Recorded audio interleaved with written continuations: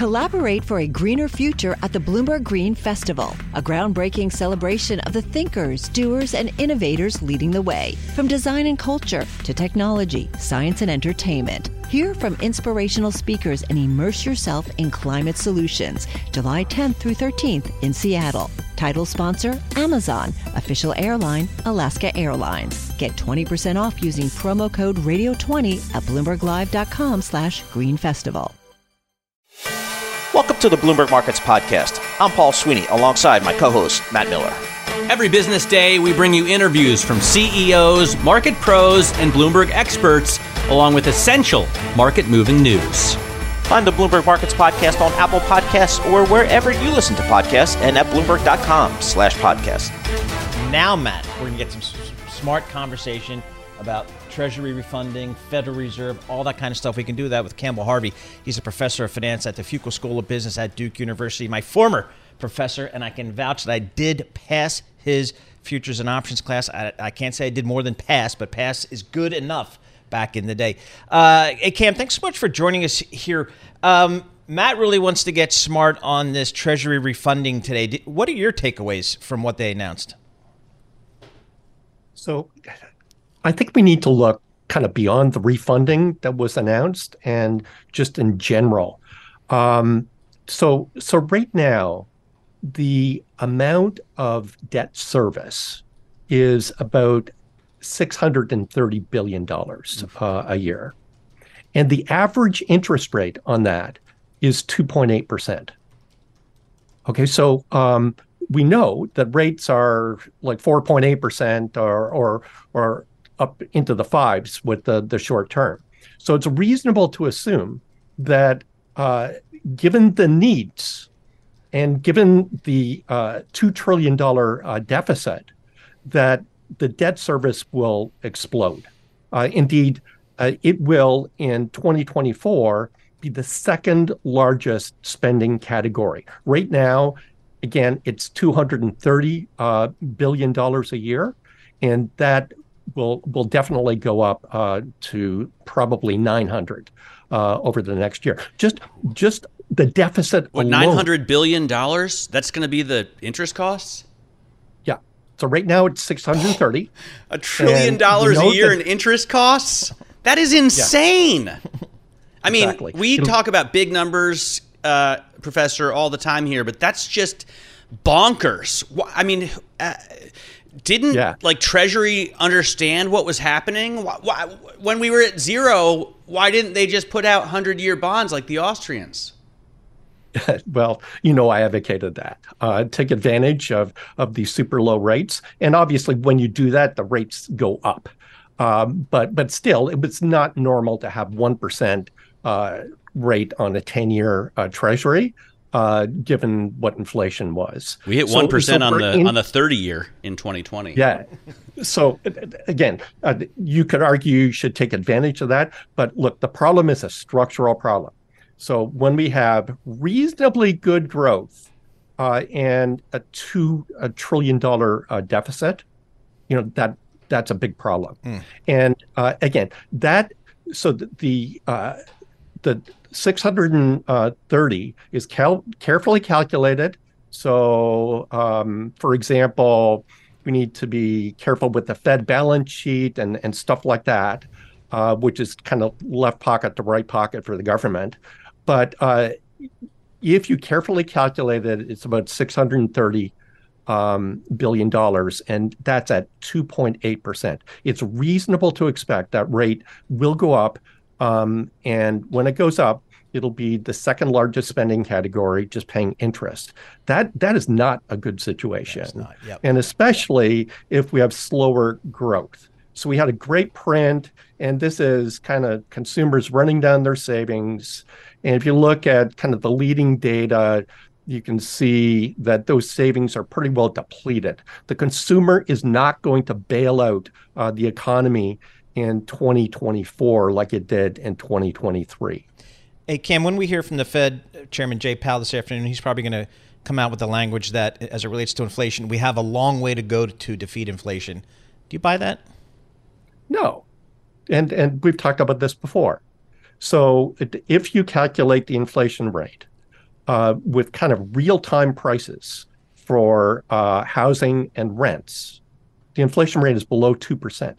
Really? The only reason it's above 3 is we've got the lagged effect from rental and housing inflation that happened last year.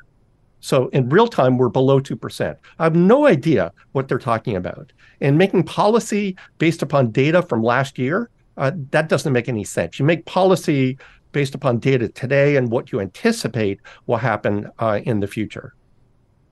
Isn't it frustrating to watch this happen? I mean, if you advocated for, longer term debt when we were at zero interest rate policy, I can't imagine who would push back against that. Why would the Treasury Secretary not do that? And then if you think the Fed is using, clearly bad data in order to drive policy, that should, I imagine, annoy you too. Like, is it difficult to move around in this world? Yeah, I think annoying is the right word. This is not rocket science. You just look at the data. It's very clear what's happening, especially with the housing inflation. So the housing inflation, if you believe the CPI, is running at a rate over 7% year over year. And that just doesn't square with the data.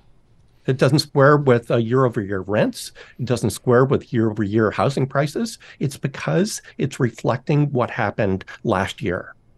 So I think that there is a problem. We need to use data that is real-time data. Housing inflation is not over 7%, and that is the reason most of the print that we get, the prints that have been over 3%, is being driven by stale data on housing. And that just doesn't seem right. And also, we've seen the long rates increase pretty dramatically. And this is kind of flattening the yield curve, but in a very bad way. So usually what happens before kind of recessions, that you get a yield curve inversion where the long rates are below the short rates. But then it becomes normal. And usually what happens is that the short rates decrease to cause the normal yield curve. That's not what we're seeing. We're seeing the long rates go up. That's very bad. That increases the cost of capital. And that serves to slow the economy. So this is not a good situation in any dimension. And right. Don't be fooled by that GDP print.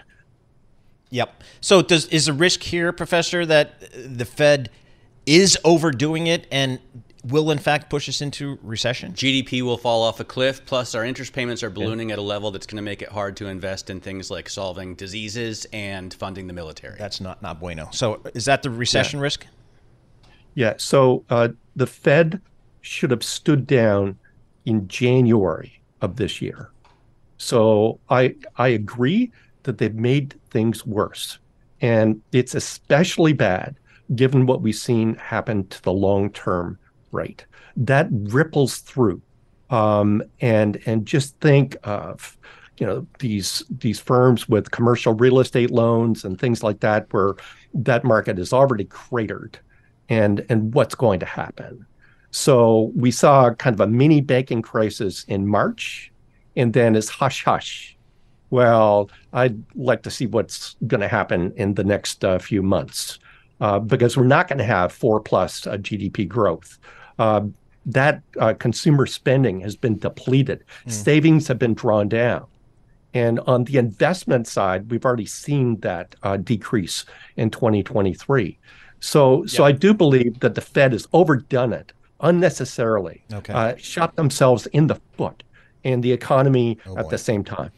All right, Cam, thanks so much for joining us. A bunch of us, class of 91, we're coming down to Fuqua next weekend, so watch out. Cam Harvey, professor of finance at Fuqua School of Business at Duke University. I can vouch. He has no basketball game, but he's a genius on the world of finance and economics and all that kind of stuff.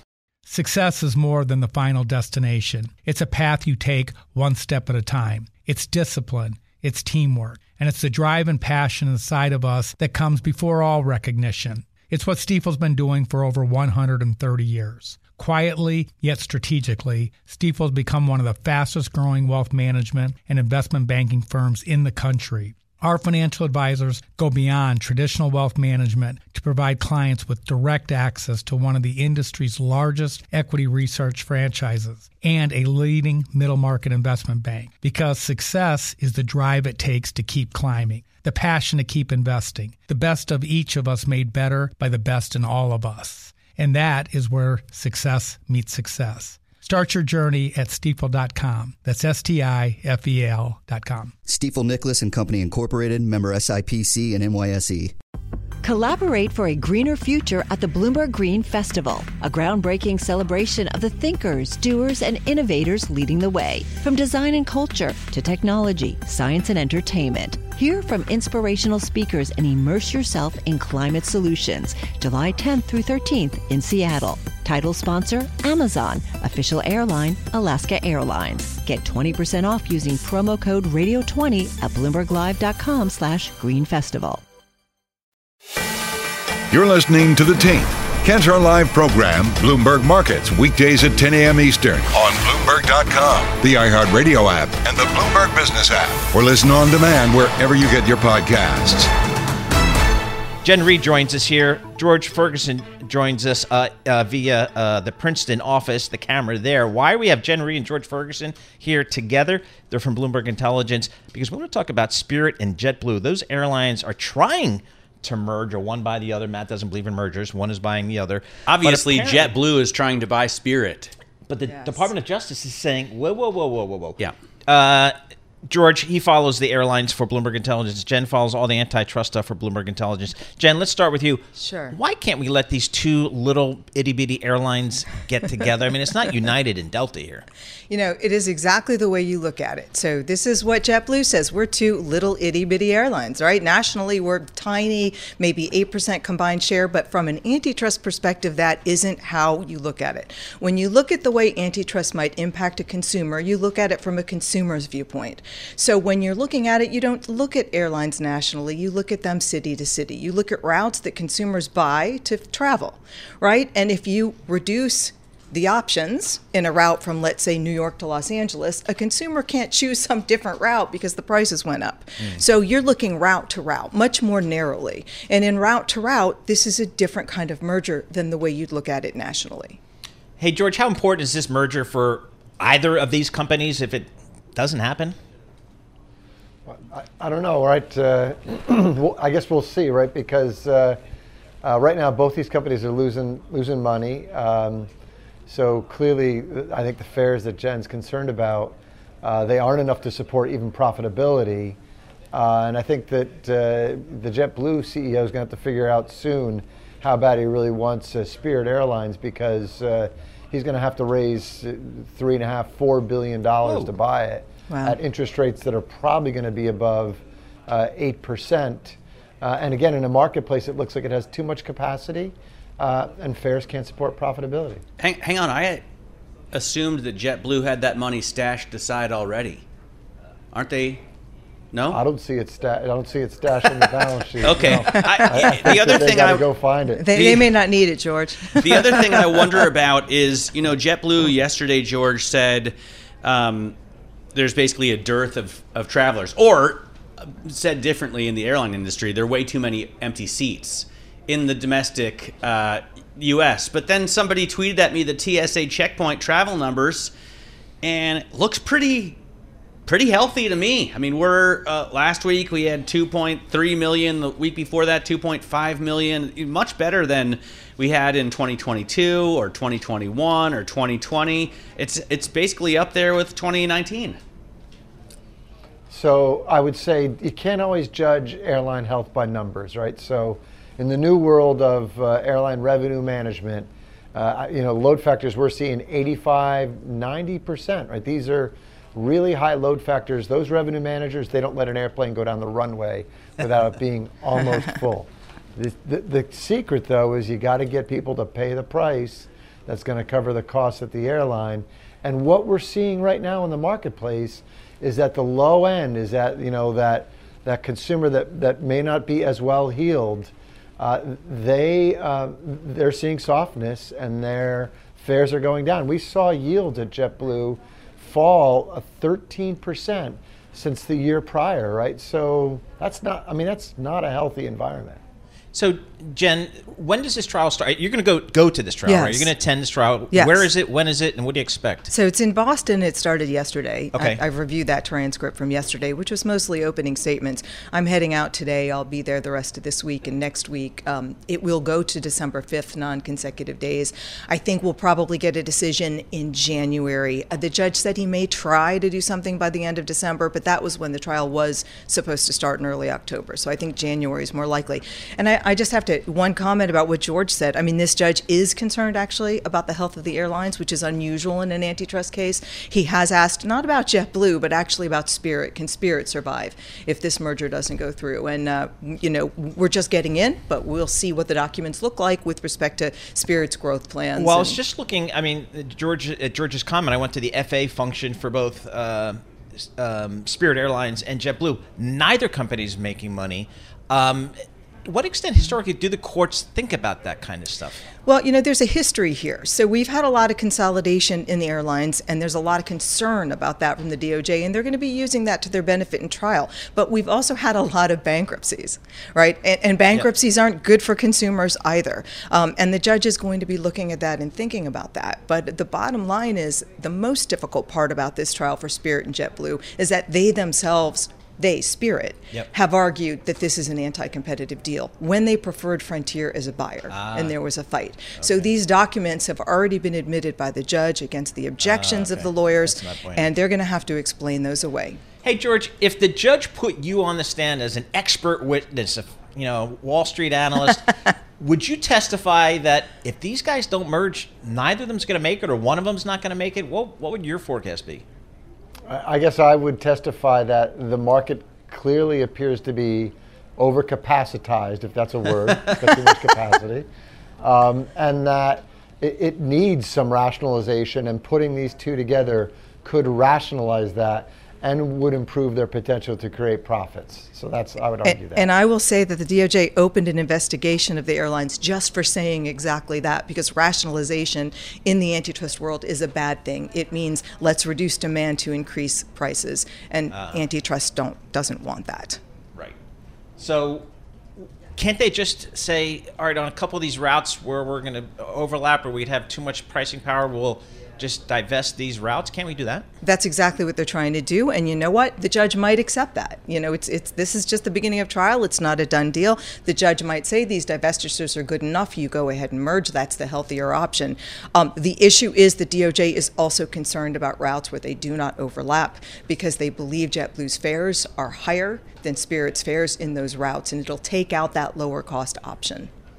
I mean, none of this is low cost compared to what I experienced living in Germany for the past 6 years. Yeah, you can fly point to point for like $90. Yes, and somehow that just keeps going. That's been happening for at least a decade, right? Low cost airlines in Europe. I don't know that the industry, it would be good for the industry to have that here. Probably not, but can we get that? So you're asking me that? Yes, George.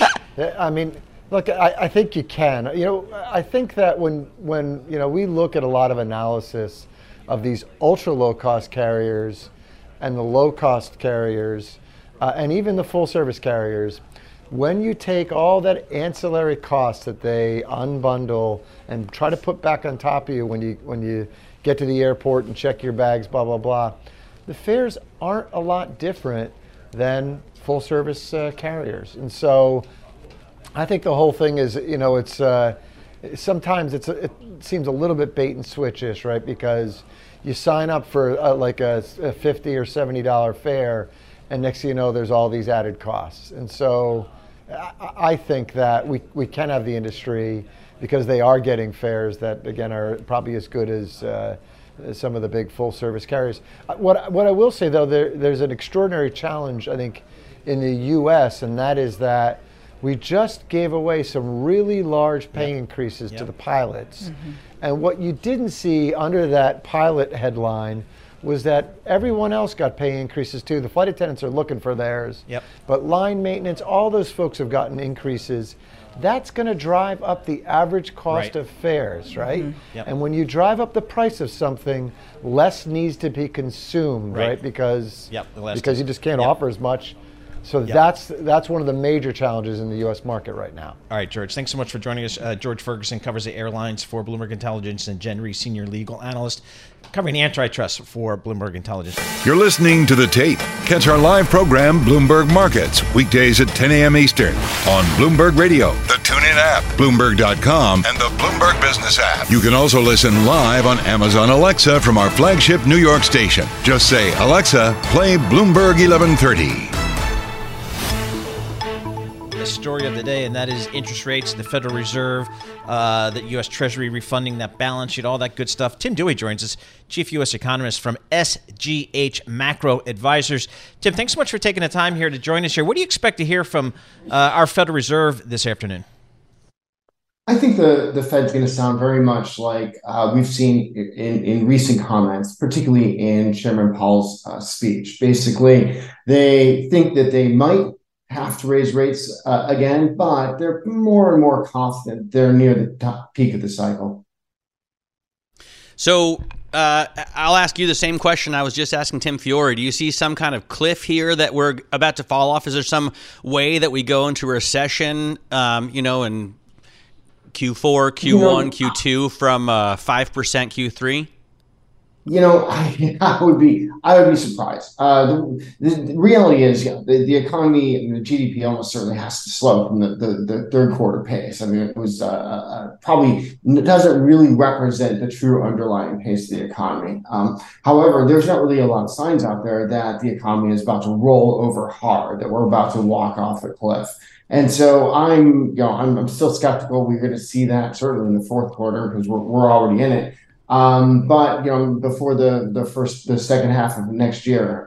So trying to pin down the exact timing of a recession is really a very, very difficult. Well, but there seemed to be. Look, Druckenmiller was on stage with Paul Tudor Jones last week. I mean, that's an all-star conference already, right?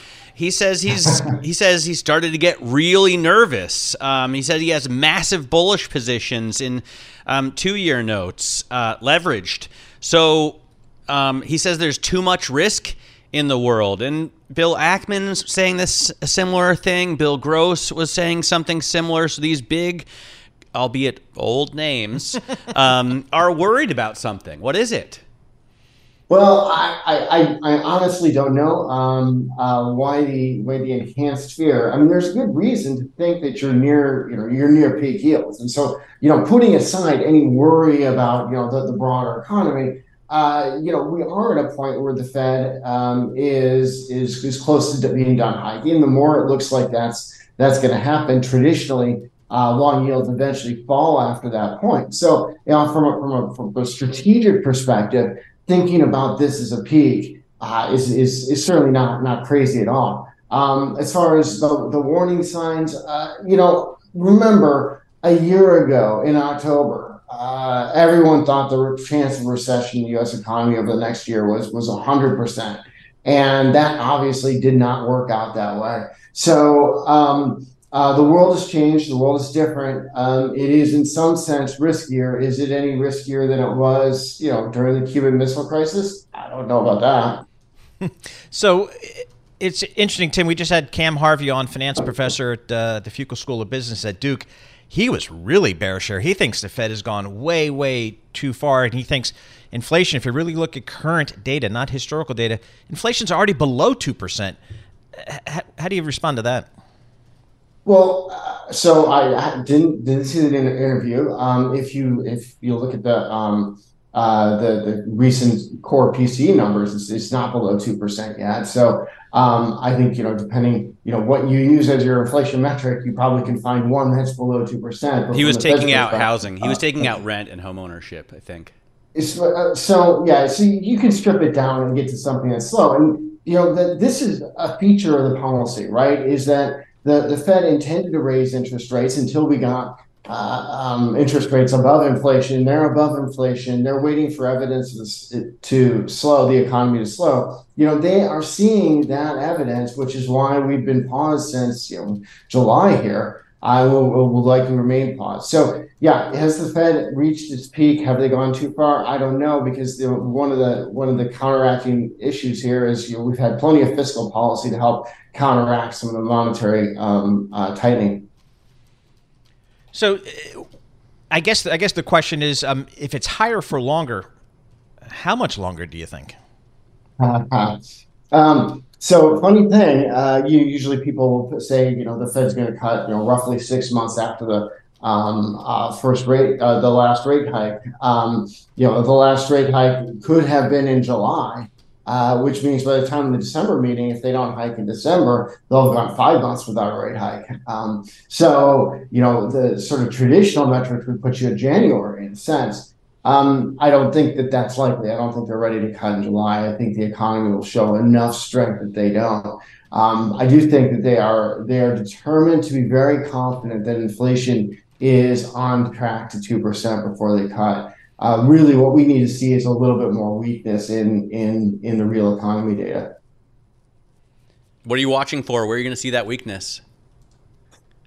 Employment, for example? So that's a great question. If you started to see job growth really running below 100,000 every month, I think that would be a key signal. I think that which we're not expecting, by the way, on Friday. I mean, I'm just looking at. No, we're not expecting that on Friday yet. It's just not. It's not in the cards. If you look at say the JOLTS report this morning, where hiring was basically at pre-pandemic levels, right, and quits rate was basically at pre-pandemic levels. Openings was still arguably a little elevated, but not that much different than trend. And the Fed's looking at it saying this is a labor market that's more imbalanced, right? You need to see something really trip up investment spending, trip up hiring, and those are the things that generally are precursors to recession. You need to get firms much, much more pessimistic on the outlook than we're seeing right now. So again, where I'd see that is in the jobs numbers, in the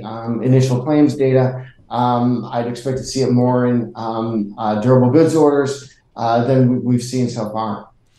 Are you surprised by this labor market, Tim? I sure am. we had such a shock to the system, and people are concerned about the economy, even though we had that good 3Q GDP print that Matt was mentioning. But it just seems like this market is just incredibly strong. I'm not really sure why. It's a bunch of factors. I think people estimated just the underlying strength or the momentum that the economy received from the fiscal stimulus and the easy monetary policy. I think that just had bigger legs from the pandemic era policy than people anticipated. It just took longer to work some of that through the economy. I think the other thing that's out there is that nobody really expected fiscal policy to be such a driving force this late in the cycle. And we've seen deficits expand. And I think that's been a real factor that people discounted last year and is really starting to show up this year. And also, I think fundamentally people underestimate the resilience of the U.S. economy. We talk a lot more about recessions than we actually have recessions. All right, Tim, thanks so much for joining us. As always, appreciate getting your thoughts. Tim Dewey, Chief U.S. Economist for SGH Macro Advisors. Hi, I'm Ron Kraszewski, Chairman and CEO of Stifel Financial Advisors. If you're not growing your practice, you're losing market share. Stifel is a growing entrepreneurial, advisor-centric firm built for successful advisors like you. Imagine having the resources of the largest wirehouses and the support of the boutique shops, but none of the bureaucracy to get in the way of you serving your clients. At Stifel, it's your business, your book, your clients. I always tell the advisors we're recruiting, I want you to come to Stifel and double or triple your business. Most of them laugh and shake their heads, but I'm serious. Don't take it from me. Take it from Stifel's #1 finish in J.D. Power's 2023 U.S. Financial Advisor Satisfaction Study. So, there's a reason why 148 financial advisors joined Stifel last year. Come join us and find out why Stifel is the firm where success meets success. Visit www.choosestifel.com. Stifel Nicholas and Company Incorporated, member SIPC and NYSE. Collaborate for a greener future at the Bloomberg Green Festival, a groundbreaking celebration of the thinkers, doers, and innovators leading the way. From design and culture to technology, science, and entertainment. Hear from inspirational speakers and immerse yourself in climate solutions. July 10th through 13th in Seattle. Title sponsor, Amazon. Official airline, Alaska Airlines. Get 20% off using promo code Radio20 at BloombergLive.com/greenfestival. You're listening to The Tape. Catch our live program, Bloomberg Markets, weekdays at 10 a.m. Eastern on Bloomberg Radio, the TuneIn app, Bloomberg.com, and the Bloomberg Business app. You can also listen live on Amazon Alexa from our flagship New York station. Just say, Alexa, play Bloomberg 1130. It is Fed Day. I'm going to talk to Chris Whalen. He's the chairman of Whalen Global Advisors. Hey, Chris, I'd love to get your thoughts on what you think the Fed should do and why. Well, I think they should stop hiking Fed funds rate before we break something. We're pretty close to that point now.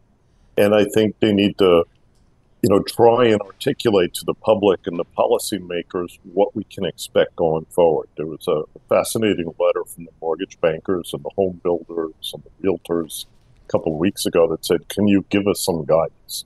Because the guidance the Fed gave us before about transitory inflation was clearly wrong.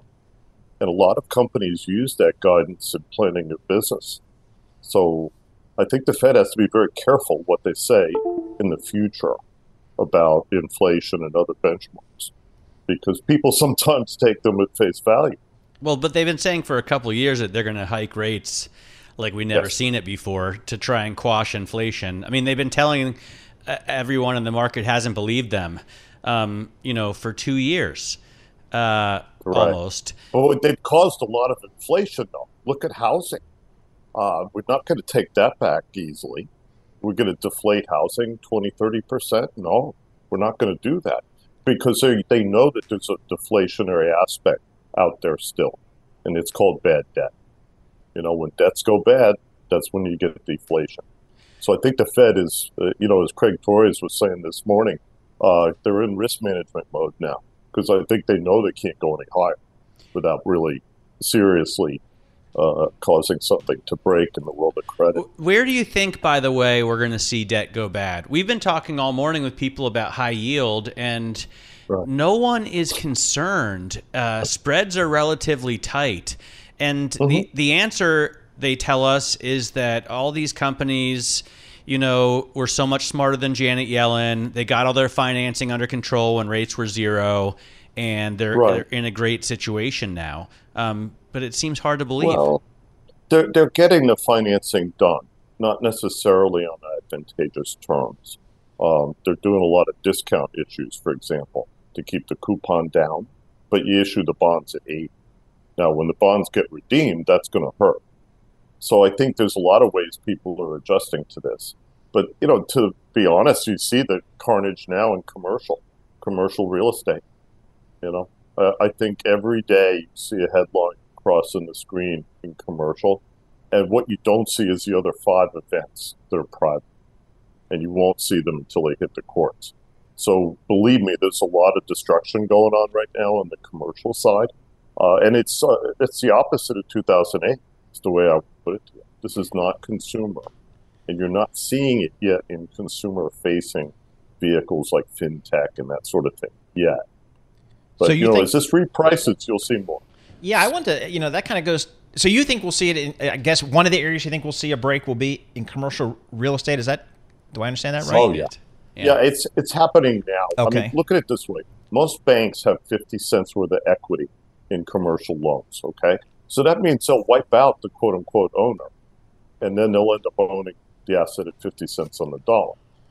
Now, even then, though, they may not be able to sell it because, in a rising rate environment, it's hard to sell assets, and it's hard to sell dead banks. Usually when the FDIC is taking care of dead banks, the Fed's already dropped interest rates. So there's a kind of a synchronization problem right now. Yep. The Fed is trying to address inflation, but we still don't have a recession.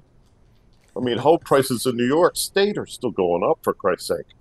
We're the weakest state in the U.S. before COVID in terms of pricing. So do you expect some big financial names to come under pressure. They're already sitting on hold-to-maturity portfolios that are worth far less than they'd like us to know. And commercial real estate, we thought was the next shoe to drop. Now it looks like it's falling. Who's going to get hurt? It's an earnings problem, Matthew, more than a systemic problem. I don't think the Fed will let it get that far. But the inflationary implications of, say, another bank failure are huge. Because if I can't find another bank to buy the dead bank, I have to liquefy the whole thing, which is why the Fed had to lend the FDIC $200 billion. So, I think that if we see another problem in the credit markets of size, the Fed's going to have to retreat almost immediately. I think that'd be good for a point on Fed funds, because you can't deal with problems of credit unless rates have already essentially conceded. You know what I mean? Yeah. If people think rates are going up, how do I sell those assets? Even at a discount. FDIC will normally give you a 30% discount to create new equity under the asset. But even then, you might have a hard time getting buyers in this environment. So the funny part is, to your point, is there's people out creating and buying assets today at really crazy prices because there's cash on the sidelines. There's a huge amount of cash on the sidelines. And what they're waiting for is a signal that we're done, a real signal. Yep. We're done raising rates. And it seems like the market feels that way right now. The question is, what happens with the economy, in Q4 in 2024, and then does the Fed have to cut rates? And not by 50 basis points, but maybe more. I think they're going to try and keep rates more or less where they are because they realize that volatility has not been helpful for a lot of businesses. And I think they also realize that housing particularly is going to get absolutely crunched in the next 12 months. We're going to take another third of capacity out of residential mortgage lending. And you're also going to see capacity coming out of commercial, too, because there's not much volumes. I sit with the loan production team at Cohen in New York. They're not busy right now. And the reason is that the buy-side investors, who typically are the cash buyers for commercial loans, hotel loans, that kind of thing, they're on the sidelines, too. They're trying to figure out where price and where value is today. And most of them have already filled up their allocations for this year. So they're happy to go into the end of the year flat. That's not helpful to people who need to do deals. You know what I mean? Yep. So what is going to happen, Chris, to those markets? I mean, lower volumes. No one's going to want to sell. No one's going to want to sell a commercial building if they don't have to at a 60% haircut. Nobody wants to sell a residential home, right? Because you're not going to remortgage to get someplace else at 8% when you're in at 3%. Well, so resi's different, though. Yeah. You remember, commercial for the last 75 years, the assumption has been that the asset would go up in price, and we could just do interest only. And that was very much the style in the commercial real estate business. Now you can't, because when the lender comes to you, if the rent roll is down, the building is worth less. They want equity. You've got to put more cash in to roll the mortgage. That's the difference in the dynamic today. And as the Treasury deficit goes up, guess what? The Fed has to hold more cash. And what do they do with that cash, Matthew? They collateralize it with Treasury bonds, for Christ's sake. Makes no sense. So it makes sense to Sam Bankman-Fried. He would get that. Sounds like something FTX would have done. But listen, they're raising rates already, and we're going to make collateral more dear at a time when we're producing nothing on the mortgage side, by the way. We'll do $1.5 trillion this year in new coupons. And Treasury issuance will be big. But still, and they're going to be buying back low coupon bonds, too, while we're doing all the rest of this stuff. That's going to be interesting. All right, Chris. As always, really interesting discussion. Chris Whalen, Chairman. Breaking the whale in silence. Breaking the whale in silence. Which I've heard Tom say that a million times. I still am not 100% sure what it is. But that's a Tom Keenism. All right, Chris Whalen, Chairman, Whalen Global Advisors. Thanks so much for joining us there. Thanks for listening to the Bloomberg Markets Podcast. You can subscribe and listen to interviews at Apple Podcasts or whatever podcast platform you prefer. I'm Matt Miller. I'm on Twitter at MattMiller1973. And I'm Paul Sweeney. I'm on Twitter at PT Sweeney. Before the podcast, you can always catch us worldwide at Bloomberg Radio.